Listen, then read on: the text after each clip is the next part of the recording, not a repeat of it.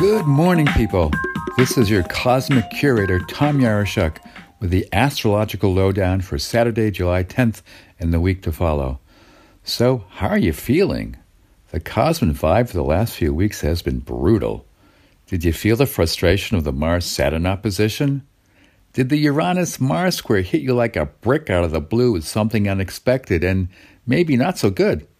Is the Mars transit through Cancer upending your sense of security and domestic bliss? Well, the good news is the energy is shifting. On Friday, the cosmos delivered a new moon cycle.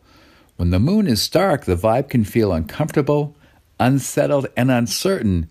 But by Wednesday, the energy stabilizes as the moon gets some distance from the sun. The new cycle will be a welcomed release. Here's why. The new moon is in Sidereal Gemini in the nakshatra Punarvasu. Punarvasu means a return to the light. The vibe here is that after calamity comes compassion. That which humbles us can bring us to a better path. The new moon in Punarvasu reflects purity, truth, and strong moral values. It offers spiritual light into darkness. The energy here is the ability to gain wealth and abundance. How's that for dealing with the difficult energies of the past weeks?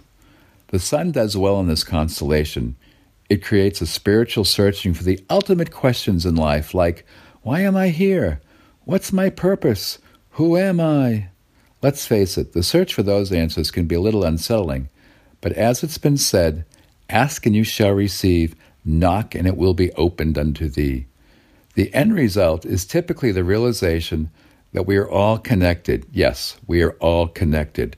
From the fishes in the sea to the leaves in the tree, the two-legged and the four-legged and everything in between.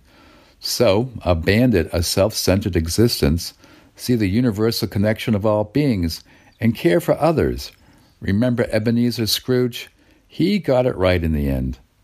The constellation provides nourishment and nurturing and creates contentment and grounding energy. Not bad after the tough storms of the last few weeks. Like those four Mahatmas from Liverpool once sang, you have to admit it's getting better. So to sum up the good news, the sun is in a more optimistic nakshatra, Mars is moving away from Saturn's frustrating influence, and Mercury, the planet of our discriminating intelligence that took a beating last month, beset by our illusions, delusions, and fears, is in Gemini, one of its favorite signs. Mercury in Gemini expresses its energies very well. It will skip the distortions and overwhelming emotions and misperceptions. With Mercury in Gemini, you can see clearly now. That always helps to find your way on the highway of life. Expect improvements in communication, writing, intellectual inquiry, connections with technology, and it's a very good time for writing. Just don't get tangled up with a flood of too many ideas to handle. The one fly in the cosmic ointment is Venus. The planet of love and romance can be a troublemaker the next few weeks as it transits the Alesha Nakshatra, the sign of the snakes. Venus here loves to gossip, even slander. So keep a lid on any tendency to tell tales out of school and mind your own business. The ancient sages said the mouth can ruin one's fortune. So that's the cosmic scoop.